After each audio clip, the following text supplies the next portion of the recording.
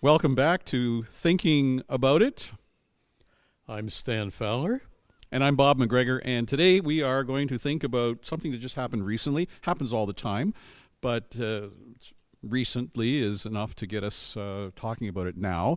A friend of ours just resigned from his pastorate, read the letter. We all know what that's like, an emotional time for a church and for a pastor.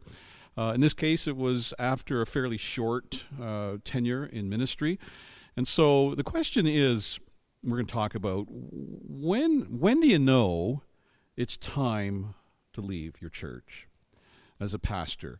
There are good examples and there are terrible examples.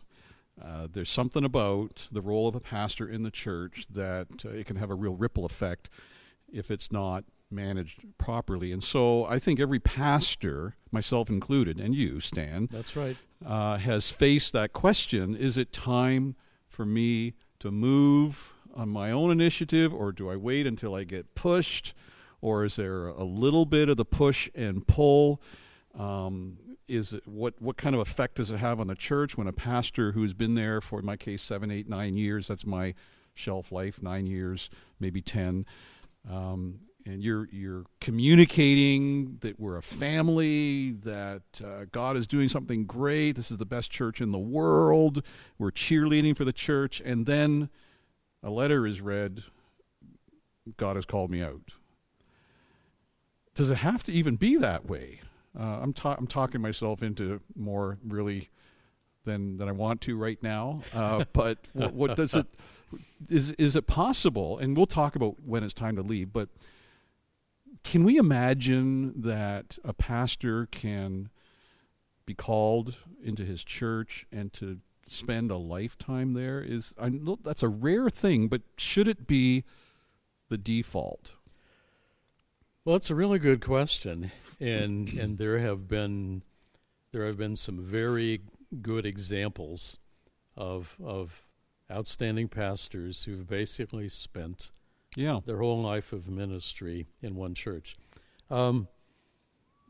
Interestingly, that was the experience of the man who became my pastor when I was 13.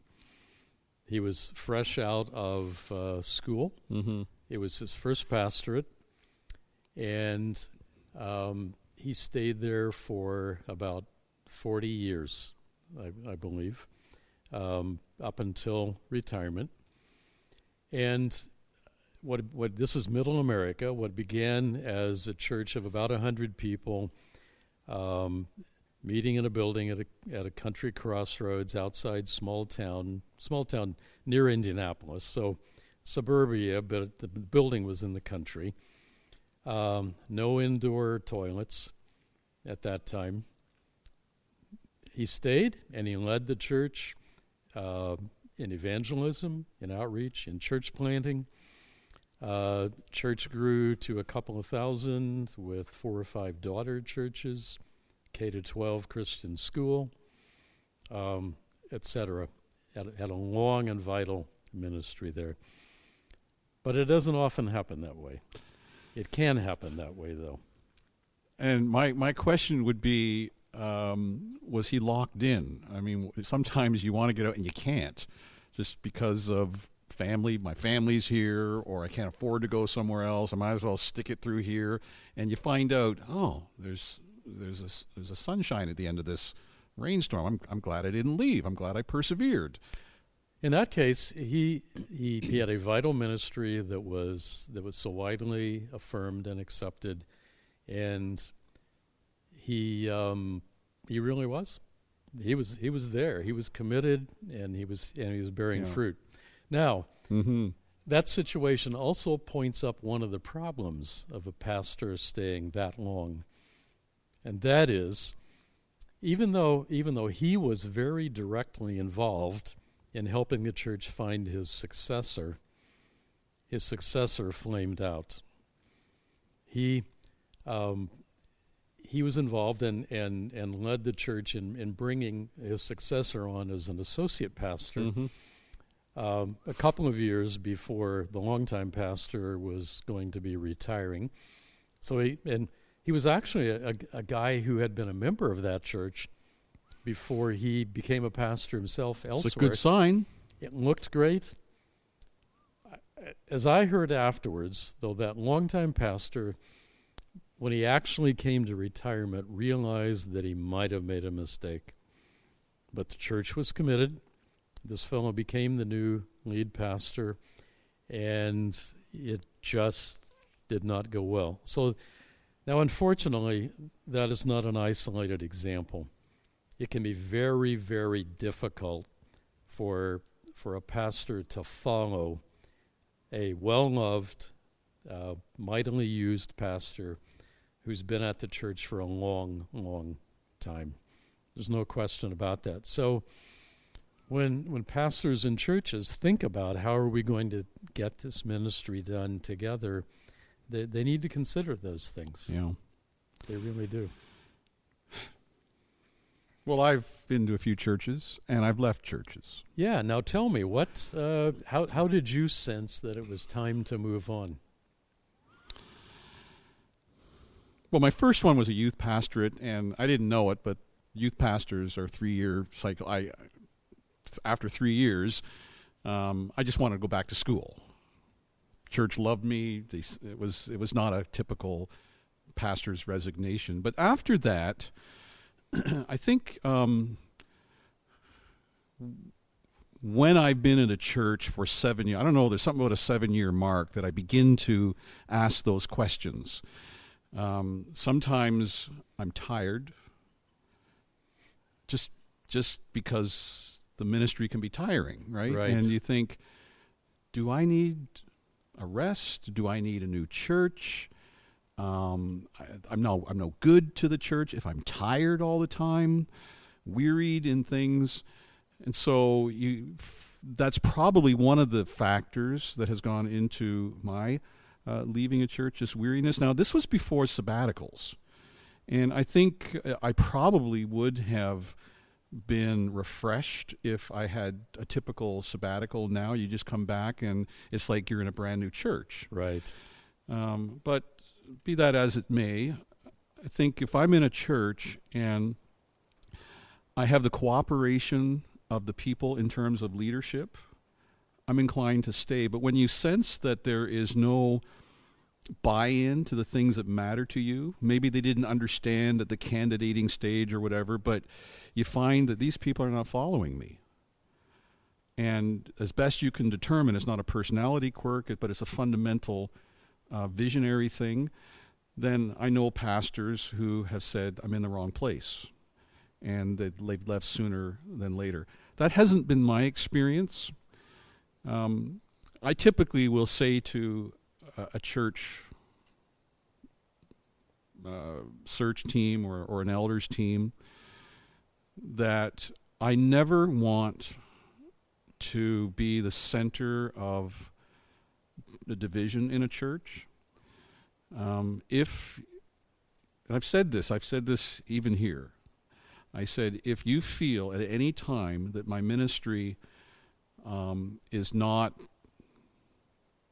bringing the kind of fruit that we need, or if the church is plateauing or it lacks energy, or you need to change the coach, I've always said that I'll totally cooperate with that. I don't need the job that bad.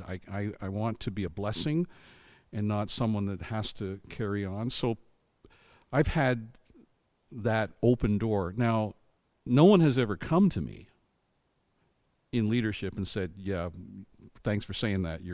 We think your time is up. No, we need to have a talk, Bob. Yeah. Well, I'm totally open to that. In fact, I'd probably be thankful for some of those conversations. But before it gets there, I want to be the first person to know that it's time to move on. And so I look for fruit in the ministry. If there's fruit there, I'm inclined to stay. But if there's not fruit, I say, am I in the way here? Again, you want to see growth in the church, new people coming, and if you're not seeing that, you say, well, do I need to shift my leadership philosophy? Do I need to move on? Do I need to hire someone? And if at the end of the day, you just sense that I'm done here. Right. You get the sense that I've carried out the ministry God brought me here to do. I've been the agent that God has used to do some things here that needed to be done, but maybe I've done what God called me here to do, and maybe it's time. And I've known pastors who've said, my role in here was to bring the church to a certain point, but beyond that, it looks like maybe somebody else needs to come to move the church on, to meet some different needs, to bring a little different flavor of ministry. Now, hopefully that's not just about the ambition that says, I want to go to a larger church with a larger salary. I mean, you've probably heard the joke about the pastor in the small church who gets an invitation to go to a large church, and he says to his wife, while I pray about this, you go upstairs and start packing. I mean, that can happen for sure. I know it's interesting. I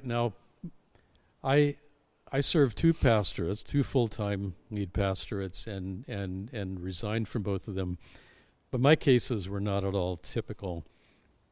The first case was one in which the denomination tightened up its statement of faith to create a more detailed eschatological view that needed to be affirmed, and I couldn't affirm it.